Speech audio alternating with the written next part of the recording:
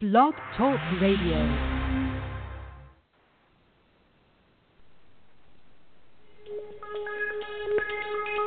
Welcome back, my friends, to the show that never ends. We're so glad you could attend. Come inside, come inside.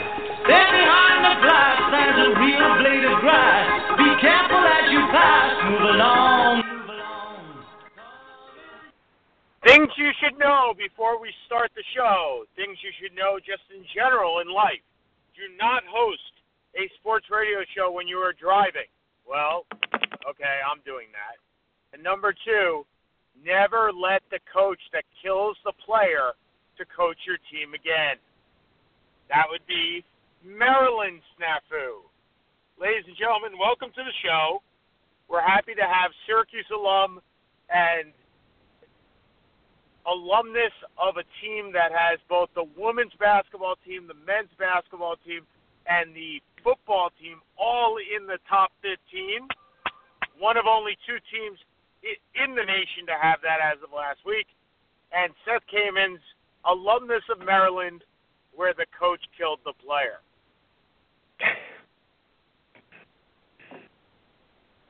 Do you expect a response?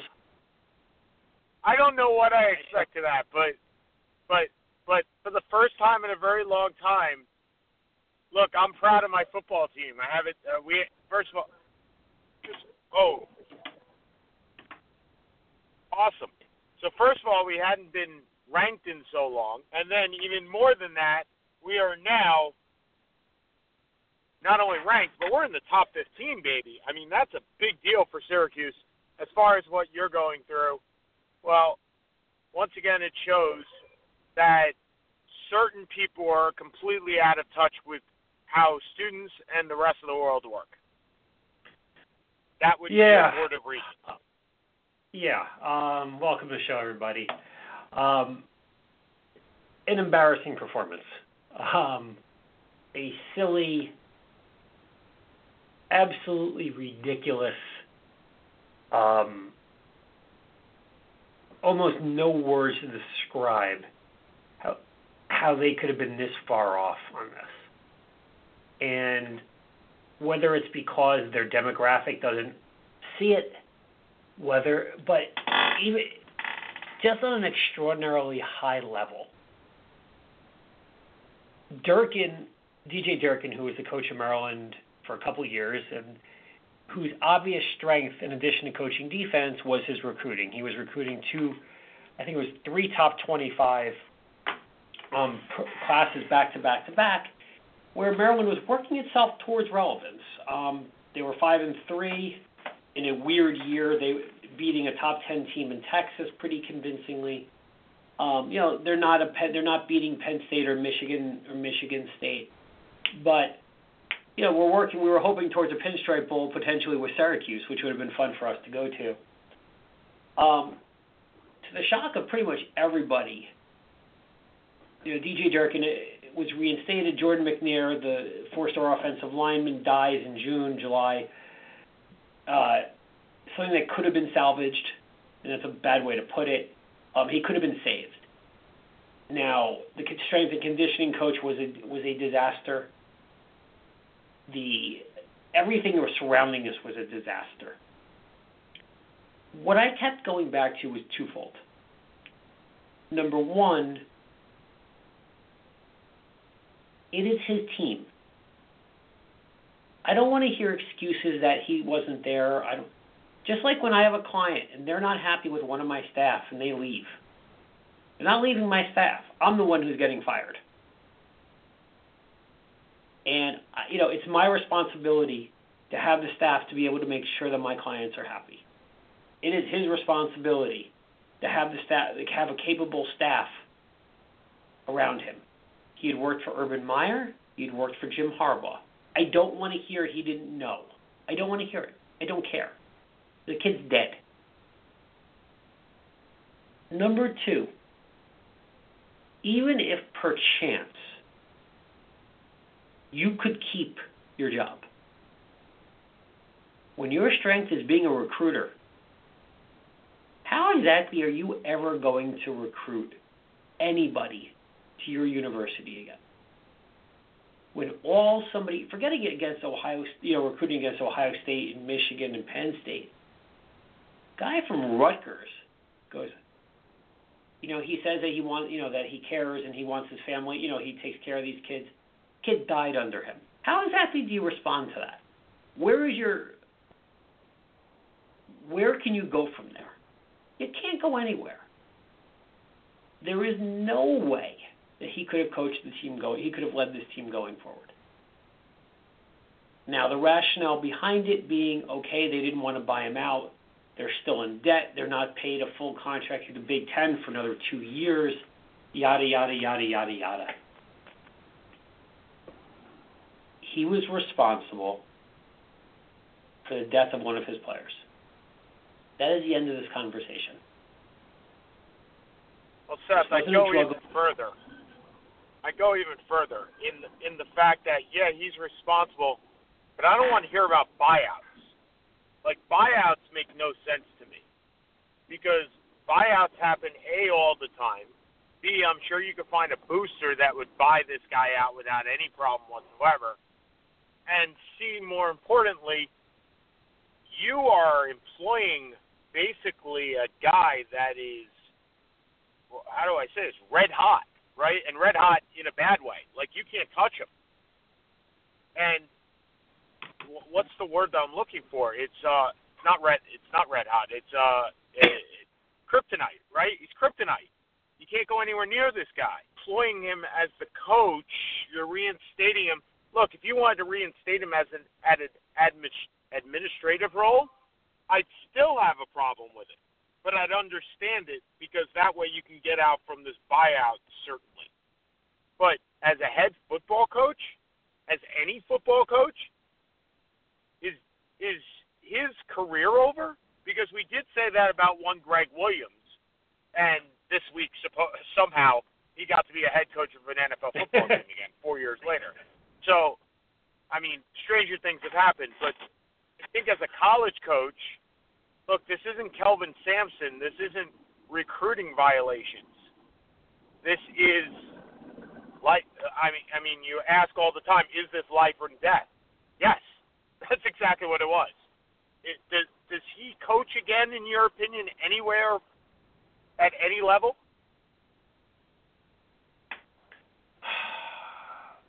Not as a head coach. I think a couple years, I think he'll end up, he'll get a coaching job somewhere, somehow, again. I don't think he'll ever be able to be a head coach. But he'll be brought in somewhere as a defensive person, I think. Time does heal all these things. I'm not saying it should. I'm saying it does. I think he will. From the very, very bad, and that really was very, very bad, to the very, very good, in that, A, you know what? Maryland may still play Syracuse in the Pinstripe Bowl, and B, Syracuse is ranked in football in the top 15. The last time that happened, I graduated law school 17 years ago. Yes, I'm old. That's old, and yet Syracuse is back. You know what? We're not on top, but we're where we need to be, and that is props to Dino Babers. But let me ask you this, Seth. Is the Maryland coach now, who I believe is the interim, he's the offensive coordinator, is he the long-term guy, or will they be looking elsewhere? He's done a commendable job with the program. He's done a very commendable job with the program. Yeah. Yes. But he's not going to be the answer. We've seen too many times where Clay Helton, the USC, is a good example, where someone who came in, for on an interim basis for 2 games, 3 games, 4 games, and did a good job and got a contract they probably shouldn't have and are now suffering for it. I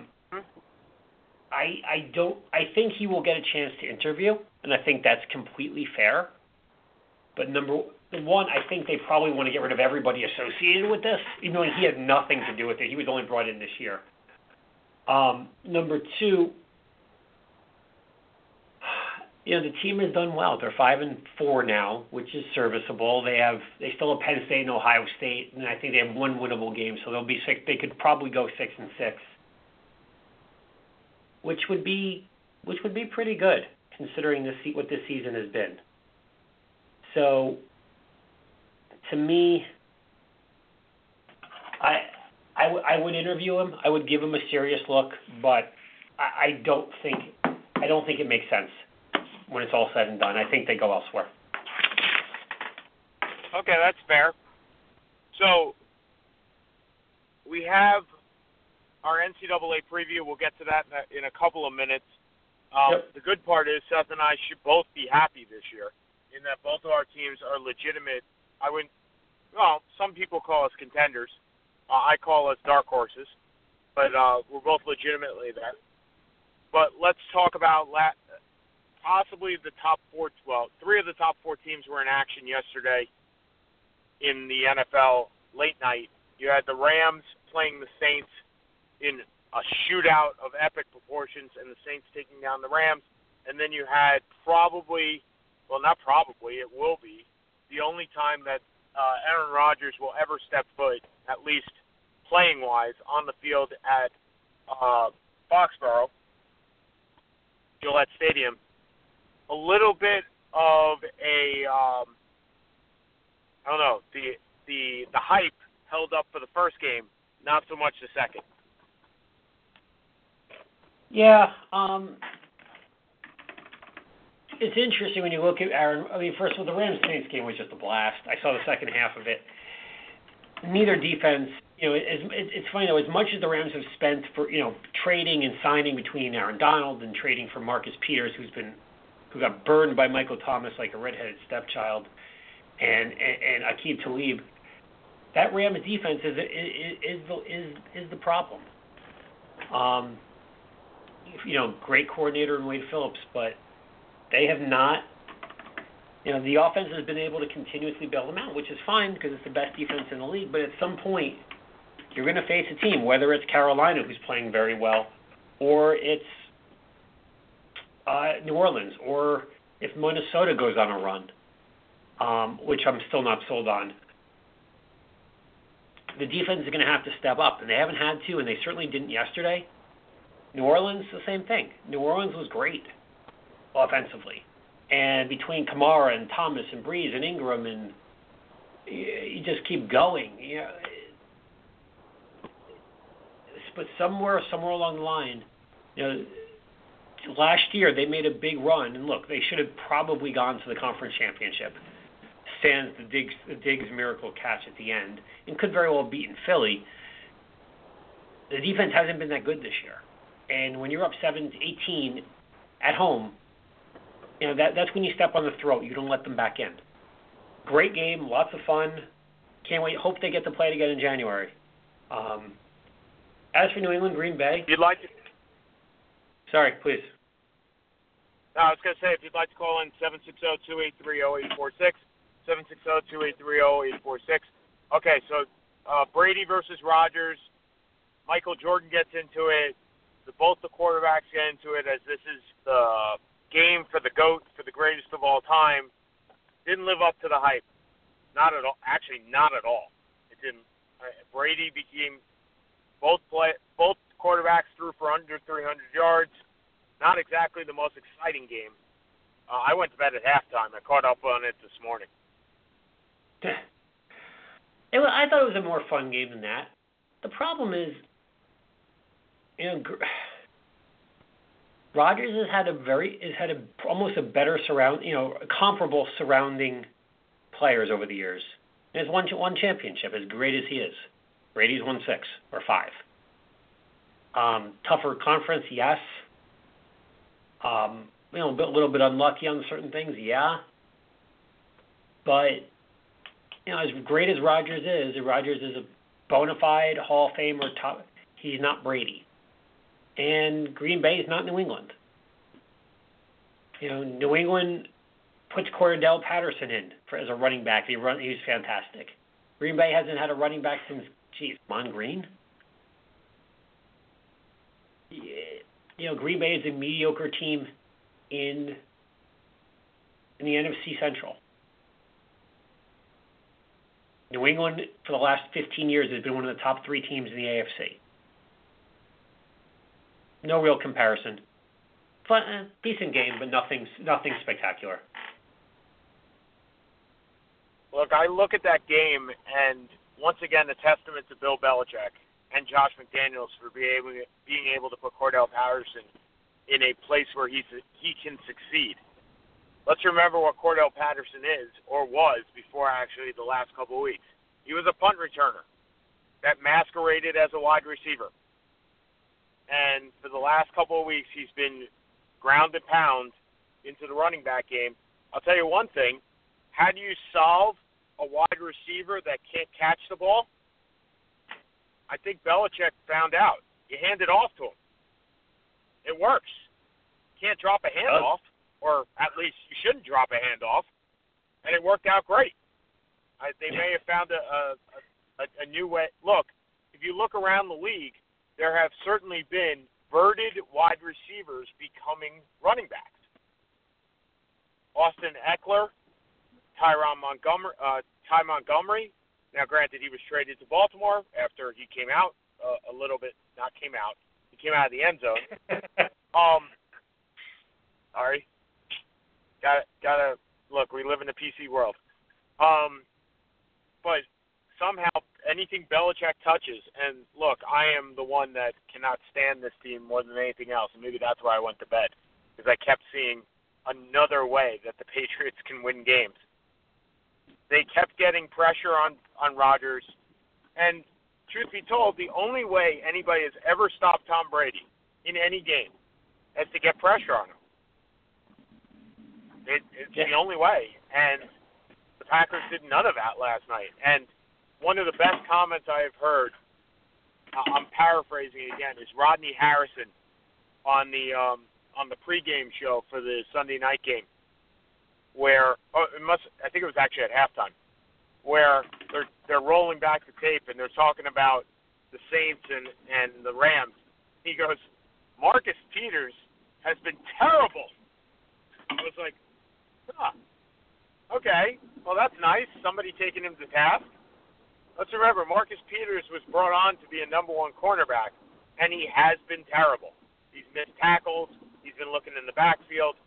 You don't need to watch a whole lot of tape to know that, because Michael Thomas got so far behind him that there was like 6 people between him and Marcus Peters by the time the touchdown ended. What did you think of the Joe Horn celebratory celebration? I thought it was fine. Like, I almost think I'd be hypocritical to really judge it at this point. Like, there's so many worse ones that have come out. Although I do find that Joe Horn his response was he was in tears because he was so touched by it. I found that a little bit nuts, to be honest. But all right, so here's why whatever. I have a problem with it. I don't have a problem with the actual celebration, except for the yardage that it cost them. Because that could have been, look, they picked up the ball, the Rams did, got the ball at the 50-yard line. Now, they were down 10, and there was about 4 minutes to go. But it's basically a touchback or the 50-yard line with 4 minutes to go. I think there's a time and a place for something like that, too. And I'm not sure Michael Thomas understood time and place with regards to that.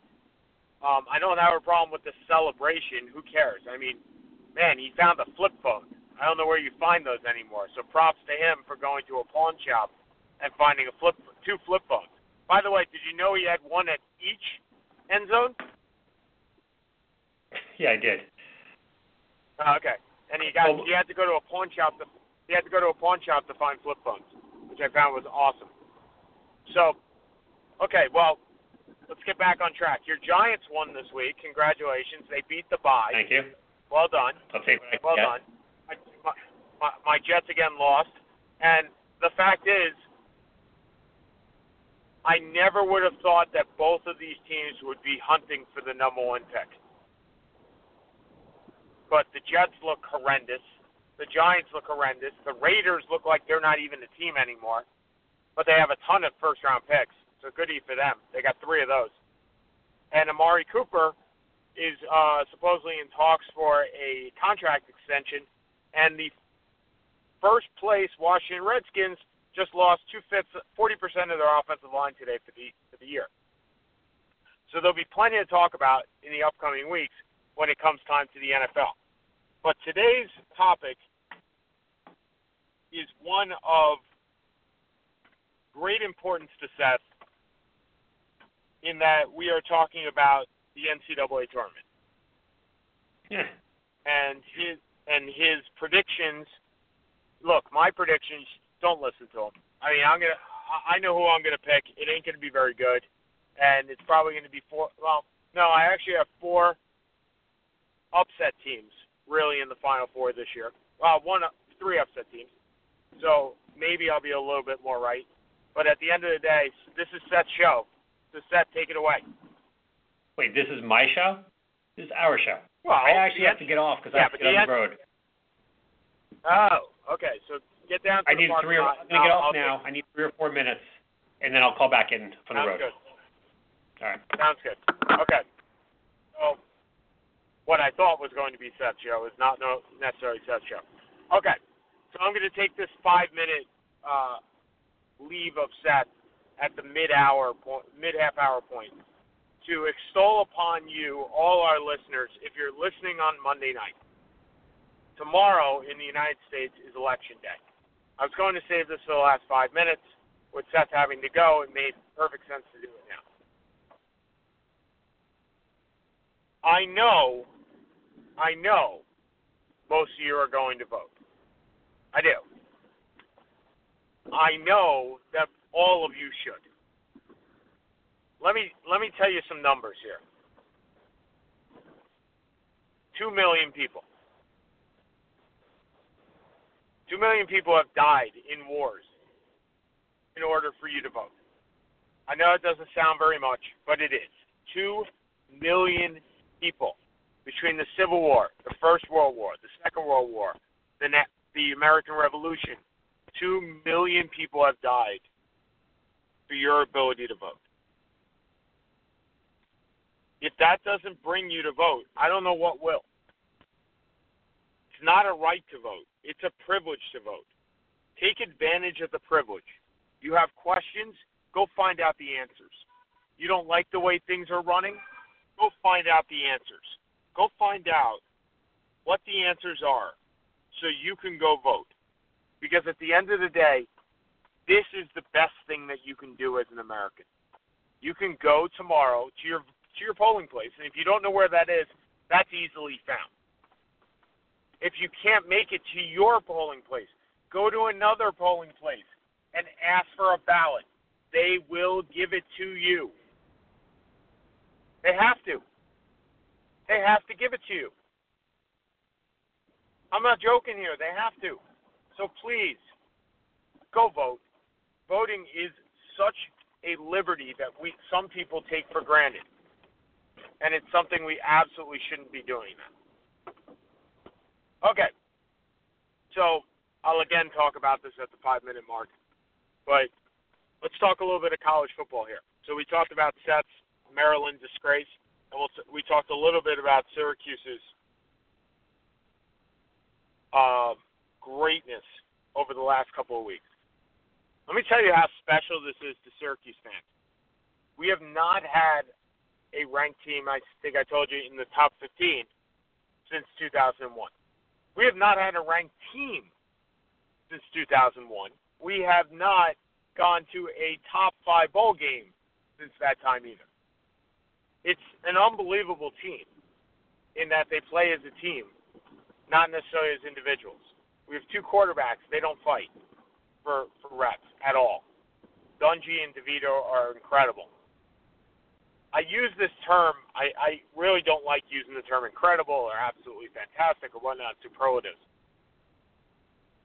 This is a story that, if you asked any Syracuse fan at the beginning of the season, we take 7-2, we take 7-5. but we have a chance to go a lot further. Okay. So, let's move on a little bit to baseball. Baseball, the free agency is coming up. I wanted Seth's opinion on this. We talked about free agency a little bit, and the ballot for the Veterans Committee, which is not really called the Veterans Committee anymore. It's called the Today Game Era Ballot. And these are the nominees: Harold Baines, Albert Bell, Joe Carter, Will Clark, Oral Hershiser, Davey Johnson, Charlie Manuel, Lou Piniella, Lee Smith, and George the Boss Steinbrenner. How many of these guys deserve to be in the Hall of Fame? How many? How many do you think? Call me. 760-283-0846. 283-0846. I'm going to give you my opinion. Harold Baines, nope. First of all, couldn't field the ground ball. Second of all, was a DH, long numbers, but definitely not peak numbers. Albert Bell, peak numbers, but no longevity. One of the amazing players during his time. 50 doubles, 50 homers one year, but corked bat, not really sure. Will Clark, again, he could have been the best. He was the best in the game for like 2 years, not enough longevity. Oral Hershiser, nope. Again, not enough longevity. Joe Carter, well, the wrong type of longevity. Homers and RBIs. Well, in today's baseball, nobody cares about either one of those. We want on-base percentage, and we want OBP, and these things Joe Carter does not have. Lee Smith. Lee Smith's an interesting one because Lee Smith, before the Mariano Rivera's and the Trevor Hoffmans, would have gone in easily. He was doing very well on the BBWAA ballot before those guys, and now we have Standard and Mariano Rivera. Would it not be ironic for Lee Smith to go in with Mariano Rivera? Lee Smith was one of the best relievers in baseball for a very long period of time. And it wasn't just the 2 out or 3 out. He was going 4, 5, 6. He was out of the Rich Gossage mode. I think he deserves to be in there. I do. He was one of the best. And it would be awesome if he went in with Mariano. Davey Johnson. Look, impact. Absolutely. Positive impact on every team he ever was on. Won a championship with my Mets. Still not a Hall of Famer. Lou Piniella, again, not a Hall of Famer. Nope. Won championship with the Reds in 1990, just not a Hall of Famer. Charlie Manuel, again, a ring, not a Hall of Famer. A ring doesn't get you a Hall of Famer. Into the Hall of Fame. And here we go. George Steinbrenner. Is George Steinbrenner a Hall of Famer? We'll talk about this more in the upcoming weeks because the election for this takes place at the winter meetings. Seth, I believe George Steinbrenner is a Hall of Famer. What are your thoughts? I agree. He is a like it or hate it. And even as a Yankee fan, there was always a very mixed feeling in regards to him. He was certainly one of the more influential owners of all time, to say the least. And from an impact standpoint, I can't think of too many from a baseball perspective who had bigger ones. I came in the Lee Smith argument, and I'll be honest, I hadn't really given it much thought. But Steinbrenner, I think Steinbrenner, if you're talking about influential from an owner perspective, I don't know how he's not near the top of the list. Okay, so here's the deal with this committee. So I believe this committee is made up of players, and owners and managers. And the only issue that I'm going to have with this is the same. Look, I believe he should get in.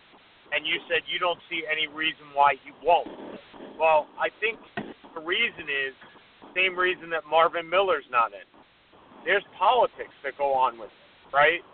And people didn't like Miller much, and there were people that just did not like Steinbrenner. look, I'm a Mets fan. I hated George Steinbrenner. Hated him. But the reason I hated him is the reason that he deserves to be in. I hated the man because he did everything to win. Free agency is only free agency because of George Steinbrenner. I don't think there's any doubt in anybody's mind that free agency would not be where it is if not for George Steinbrenner. The Yankees' lure is only there again because of George Steinbrenner. There's no reason why he should be in the game other than absolute BS politics. But I do think that keeps him out of the Hall of Fame, unfortunately. Okay, at least in the first year, maybe in a couple of years, but I think this year is now. Okay, so Seth, we're starting. We're at the bottom of the hour. Which conference would you like to go to first? Let's start with your boys. Let's go. We'll go ACC. Oh, you mean the conference where you should be? That conference? Yes, the conference where we should be. All right, fair enough. So, looking at the ACC, you got the cream of the crop, right? You got UNC, you got Duke, you got Virginia, you got the top three, and then you got a bunch of other teams that are in there, including Syracuse. So, if I'm going to pick teams, there are going to be 7 or 8 ACC. There always are. And those 4 are definitely in there, along with probably Pitt. Well, Pitt had a horrible year last year, but I think that they're going to come. Wasn't Pitt like 115 last year? Yep, and Jeff Capel has recruited amazingly for that team this year.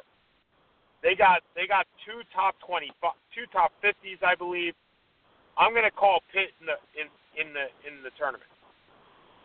I'm going to make the pick of Pitt in the tournament.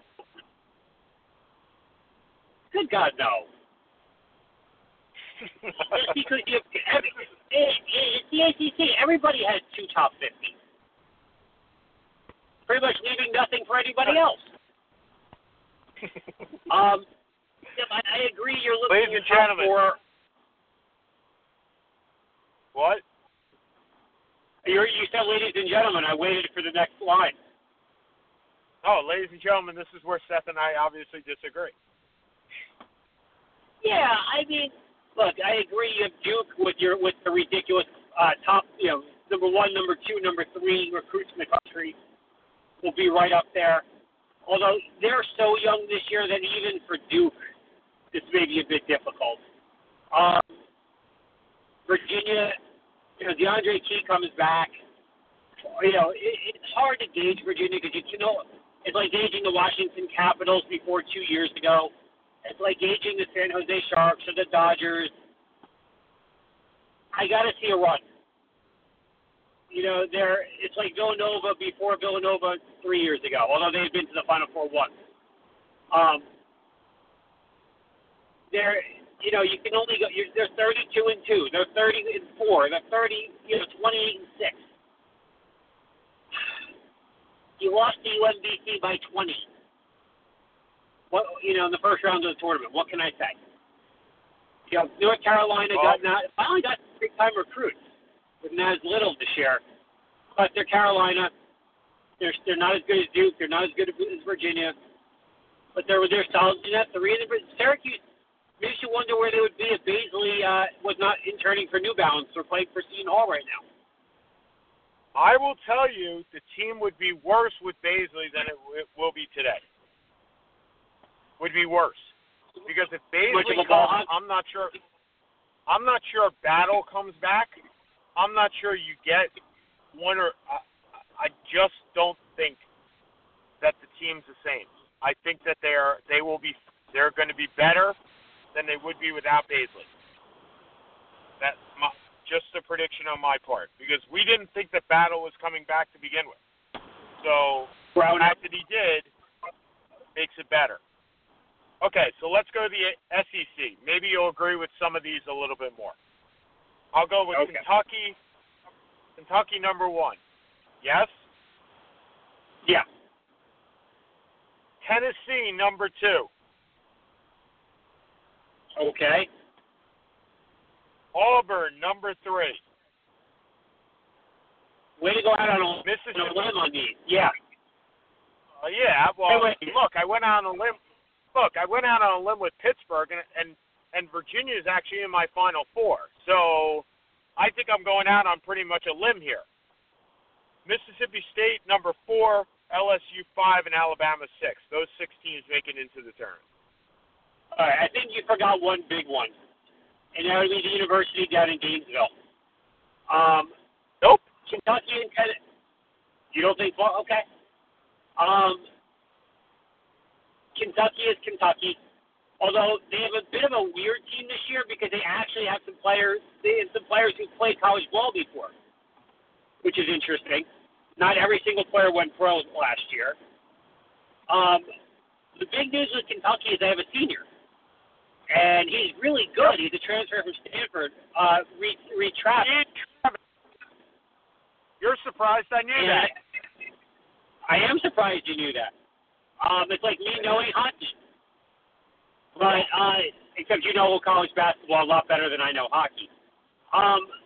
Kentucky is going to be very, very good. I know that's shocking. Tennessee brings back everybody from a top 10 team last year. Grant Williams, who was the SEC Player of the Year, Admiral Schofield, Rick Barnes, for as much maligned as he was in Texas, getting it rejuvenated out in Knoxville, and Bruce Pearl, until inevitably something goes wrong with the NCAA violations, has really rejuvenated a college basketball team that nobody cared about since the Chris Morris days. So, they do lose Mustafa Heron, who transfers to St. John's, but you're talking 3 top 20 teams. LSU has Trevon Wafer. Florida's going to be decent because Mike White's a solid coach. The SEC is no longer a joke when it comes to college basketball. No, ladies and gentlemen, that's the Big Ten. Get to that in a second. Okay, so. Whoa. Okay, so Big Ten. I got Michigan number 1. National runners-up, I think that they'll be all right, going number 1. Michigan State, number 2. Nebraska, number 3. Indiana, number 4. Because I love Romeo Langford. I've actually watched tape on this guy. I like him. He's a Syracuse guy. He's long and lanky. I like that. Wisconsin, number 5. Maryland, number 6.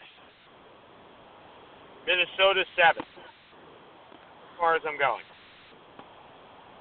How'd I do? Fair enough. I agree with you on practically none, but it's kind of the reality is also you really have Michigan and Michigan State, and then you have everybody else. And there's a confluence of teams that can go between 3 and 8. My Terps are right there, who I like this year, but I always seem to like and overrate. But they're a top 10 class coming in. 5 players coming in this year. All of them, I think, top 100.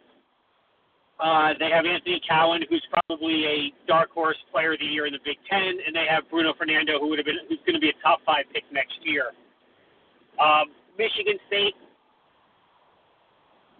still has Cassius Winston, still has Nick Ward. They'll be fine. Michigan, runners-up, Charles Matthews comes back, but they lose a lot. They're still the second-best team. Wisconsin takes a jump back after a really strange year. They're never like that. Ethan Happ has been there he's like Jeff Settles. He's been there for 26 years, it feels like. I guess that's what being a senior is in college ball. Nebraska, Tim Miles has to win this year. This team should be good enough to make the tournament. Minnesota's a disaster. Minnesota's kind of a disaster. Patino, I think, is going to be on the hot seat from the outset. It's a mediocre conference. I can't say anything more than that. They're mediocre. They are not the Pac-10 mediocre, but mediocre nonetheless. Okay. I mean, look, yeah, I mean, they're mediocre. That's all I can say is that they're mediocre. Okay. Yeah. So going to the Big 12, so it's Kansas and then everybody else. But let's talk about everybody else. So Kansas, I have number 1. Kansas. Go ahead. No, Kansas is number 1, but the problem is, you know, we've been waiting for the big shoe to drop, proverbially, with the violations, and it looks like the big team that's going to get hit is Kansas. Because if they find out that Bill Self did know about this stuff, did know about these things, it was contributory. I don't know how this plays out. Kansas is a national championship caliber team. But Silvio De Sousa is now suspended indefinitely. I don't know what to make out of Kansas yet. Not from a player standpoint. You have the transfers, the Lawson brothers transfer from Memphis. You have Charlie Moore. You have Quentin Grimes. You have Uzubuike in the middle. You're slammed talent-wise. But I don't know how this plays out with Bill Self. And I like Bill Self, Ladies and gentlemen, the one thing that Seth did not mean to do was say the other shoe, meaning literally Adidas. That's what I said, proverbially. I said the proverbial other shoe. That's why I meant okay. Pun intended. Well, I will tell you flat out, I don't have Kansas in my Final Four. At all. I think by the end of the year, you're going to get a lot of what you just talked about, and there's going to be a lot of distraction. And you're going to have players pulled out, pulling himself out. Again, no pun intended. Out at some point for a game or two while this all goes on. And they don't make it for I have them going out pretty early. The State, number 2. West Virginia, number 3. Texas, number 4. TCU, number 5. Texas Tech, number 6. Everybody else is just bad. Not sure. Am I off here? Kansas State is getting. I mean, I don't know if you're off or not. Kansas State is getting a lot of love, and yes, they did make the Final 8 last year. Remember, they were an 8 seed. Now, to be fair, they were an 8 seed who was missing their best player in Dean Wade, came back, and Bobby Brown came back. They're a talented team, but Bruce Weber has never really done well, forgetting the 2004 Illinois team, with talented teams. He's with expectations, I should say. He's been more of a grinder-esque type. I don't know if they're going to live up to the number 2 overall. I like West Virginia just because Bob Huggins can coach around anybody. Carter, who was there for 30 years, is gone, but their center, I forget the name, Kamante, who blocks like 87 shots a game, will be a monster in the middle. Jamie Dixon's done a nice job at TCU, but in Texas, hopefully Andrew Jones can come back, having faced, I think it was leukemia last year. But Texas has to make a run. Shaka Smart was paid a lot of money to build this team up after Rick Barnes, and Rick Barnes, to be honest, has done a better job at Tennessee than Shaka Smart has at Texas.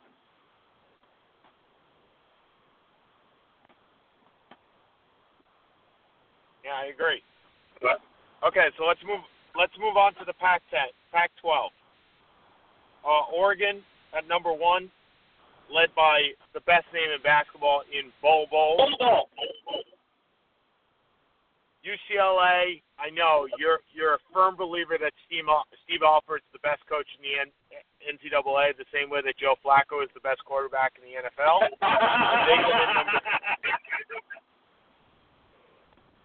They come in at number 2 for me. They got a bunch of pretty good sophomores, and they don't have LeVar Ball at all. And I think that's addition by subtraction. I have the Huskies of Washington, number 3. Mike Hopkins, hopefully my future coach, although I doubt it, is is doing fantastic stuff over there in Washington. He has a lot of big recruits this year. USC number 4, Colorado number 5, ASU number 6, and Arizona with Sean Miller nowhere in the tournament. Now, do you think those 6 teams are going to make the tournament, or are those just your top 6? Those are my top 6. I think those are the ones that have a shot at the tournament. I don't think, those are the ones I think have a shot at the tournament. They may not all make it. No, they won't. The Pac-10 is not going to make. Pac-10 is awful, and they have been for years. Oregon should be number 1. I agree. I mean, what a wonderful job Dana Altman's done up there. Yes, you brought in Ball and you brought in Lewis King. UCLA will be okay. As you said, they have a lot of young talent. It's kind of a nothing conference right now, to be honest. USC loses Anthony Mellon. Arizona State should be, Bob Hurley did a nice job last year getting into the first 4. But it's not a conference I look at. I don't know what to make out of Arizona, I'll be honest. I don't know if Miller's going to make the season. I wouldn't write them off quite that quickly, although they obviously have no recruits coming in. But they're a 2 or 3 tournament team, and nothing really big out further than that. Okay, so moving on to the Big East. Villanova's number 1. We both agree? Yep. Okay. Got Villanova number 1. Marquette number 2, who I actually have in the Final Four. So Steve Wojciechowski in the Final Four this year. Number 2. Providence number 3. And that's all they're getting in the tournament. Number 4 is St. John's. Number 5 is Butler. But I like no St. Butler, John's. no St. John's, no Xavier? Nope. Definitely no Xavier. I had Xavier 7th behind Georgetown, actually. But maybe St. John's. St. John's I like with the transfer that they got from Auburn. I think his name is Heron. Yeah. Right?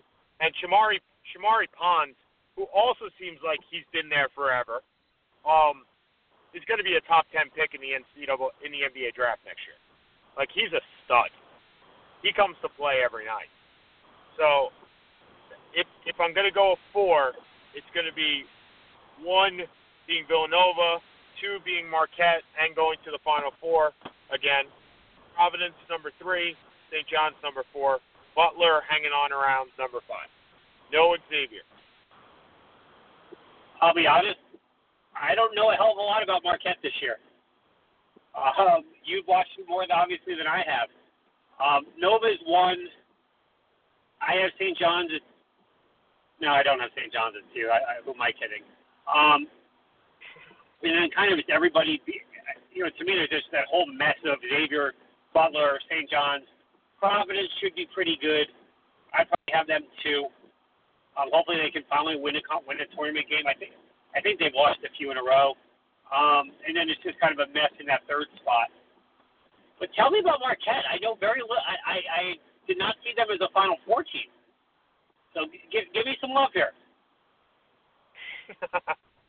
Well, Marquette scores like crazy. Okay, so they got two guys that are really great, right?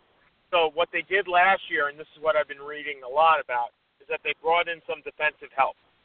So Wojciechowski decided, all right, I need guys that play defense, and brought in 2 defensive. Is he still eligible? Is Wojo still eligible?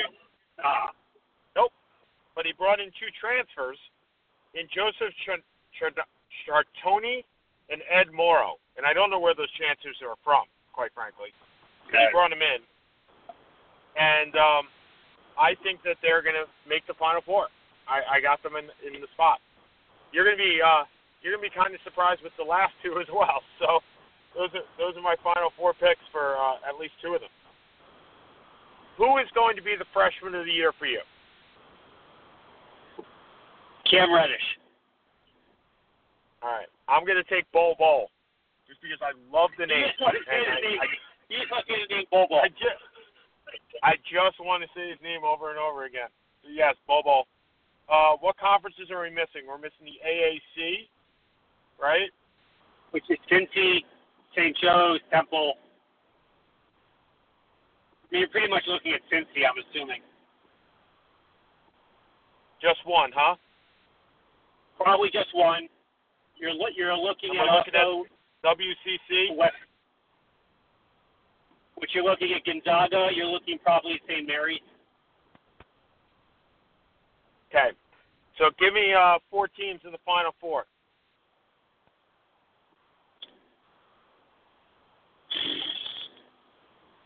Kentucky, Tennessee, Villanova, and Gonzaga. Wow, somebody really going out on a stretch.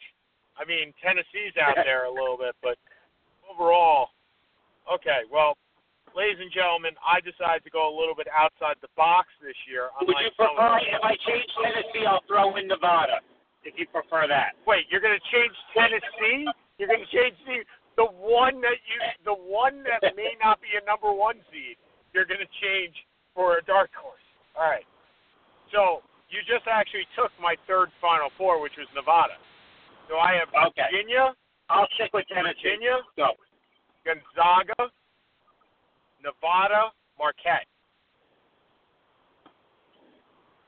How you like that? CBS would be crying at the ratings for that Final Four. Well, I think it would be an awesome game to see Virginia play Marquette. Like, that would be a great game. You'd have the best offense in basketball versus the best defense. So you'd probably get like a 60-60 score. Neither team could play. Okay. So who's your dark horse to make the Final Four? Tennessee is not a dark horse, my friend. No. Dark horse to make the Final Four is Maryland. Okay. And my dark horse is Syracuse, but I don't necessarily think a 13 seed is a dark horse. I said I don't think they're a dark horse. If I said that in football, they would be. But look, I have my hotel reservation for Minneapolis already, so hopefully Syracuse does something. Where do you think Maryland eventually? If you had to tell me today, because I don't believe the Final Four team, where do you think top? You faded out a second. You asked me where I think Maryland ends up. Yes. Lose in the second round. Okay. I think Syracuse will lose in the Elite Eight. I don't think that they will make the Final Four. I think they'll lose one game before that, which is one better game than they did last year in the Sweet 16, which doesn't exactly help me with my tickets in Minneapolis. But I'll take what I can get. So, all right. So we're in 5 minutes, 6 minutes. So go ahead. Oh, sorry, you faded out again. Me?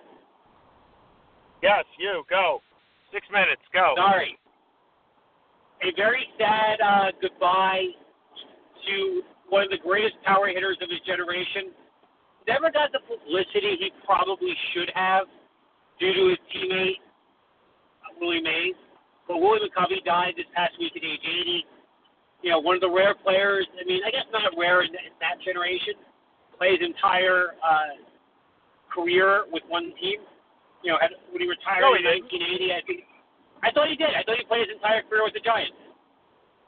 No, he went from the Giants to the Giants to the Athletics he spent it all in the same state, to the Padres and back to the Giants. Oh wow, I butchered that one.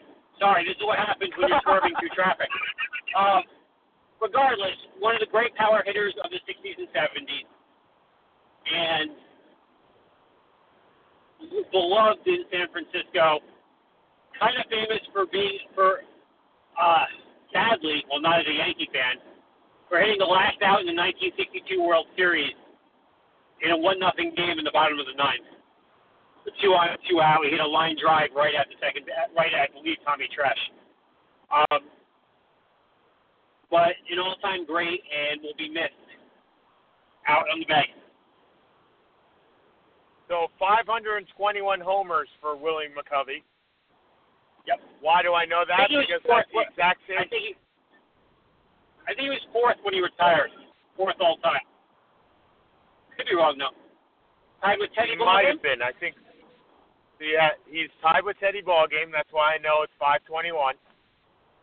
When he retired, I believe you had one was Aaron, 2 was Ruth, 3 was Mays, 4 was Robinson, 5 was Killebrew, and 6 was McCovey.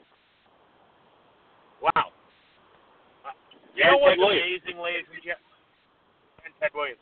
You know what's amazing, ladies and gentlemen? And I think about this a lot when I look at stats in baseball, and I'll get to my last 4 minutes in a second, is that when Seth and I grew up, that top 5 was there from the time that we were born to the time that Barry Bonds broke through. No joke. So 1976 to whenever Barry Bonds broke 573, which was Killebrew. It was the exact same. Now, if you look at it, that's been beaten by so many people like Jim Thome, Albert Pujols has 600, Alex Rodriguez has 600. It was nice for 10 years to have the same top 5. We never had to worry about it. But here we are with the explosion of offense. And that's the one thing that bothers me with football and with basketball these days, is that there is no defense played. Everything's offense. And I'm not exactly sure. Look, I think that that NBC or Fox or CBS, whoever has the championship game, will love a 50-48 game between the Rams and the Saints, or the Patriots and the Chiefs. But Seth, I got to tell you, I won't. I don't think that's football. I think that's techno-ball. I think that's awful. That's running up stats. And I really don't enjoy watching those types of games. I don't enjoy watching the Jets and the Dolphins either, where it's just no offense. But I like a middle ground. Remember when the Bills were the top offense in football in the run in the K-gun for so long. They weren't putting up 50 points. They were putting up 30 points, and that was a lot. And then you had the run and shoot with Herman Moore and Brett Perryman and Scott Mitchell and Barry Sanders, and they were putting up 35. That was a lot of offense. I don't like 50-48 games. I don't think I ever will like 50-48 games, and I hope that the defense – look, Marcus Peters, show up, please, because seeing Michael Thomas go for 211 yards is ridiculous. Okay, we have 1 minute to go. Seth, when you were gone, I did say one thing to the audience, and I believe my heart of he didn't at 4:30. Election day, that means get out and vote. You don't like the way things are going in the world, don't just sit there. Get out and vote. 2 million Americans have died over the course of wars. So you have the right to do what you get to do tomorrow. It's a privilege. It's not a right. Get your butt out and vote and make a change for the better.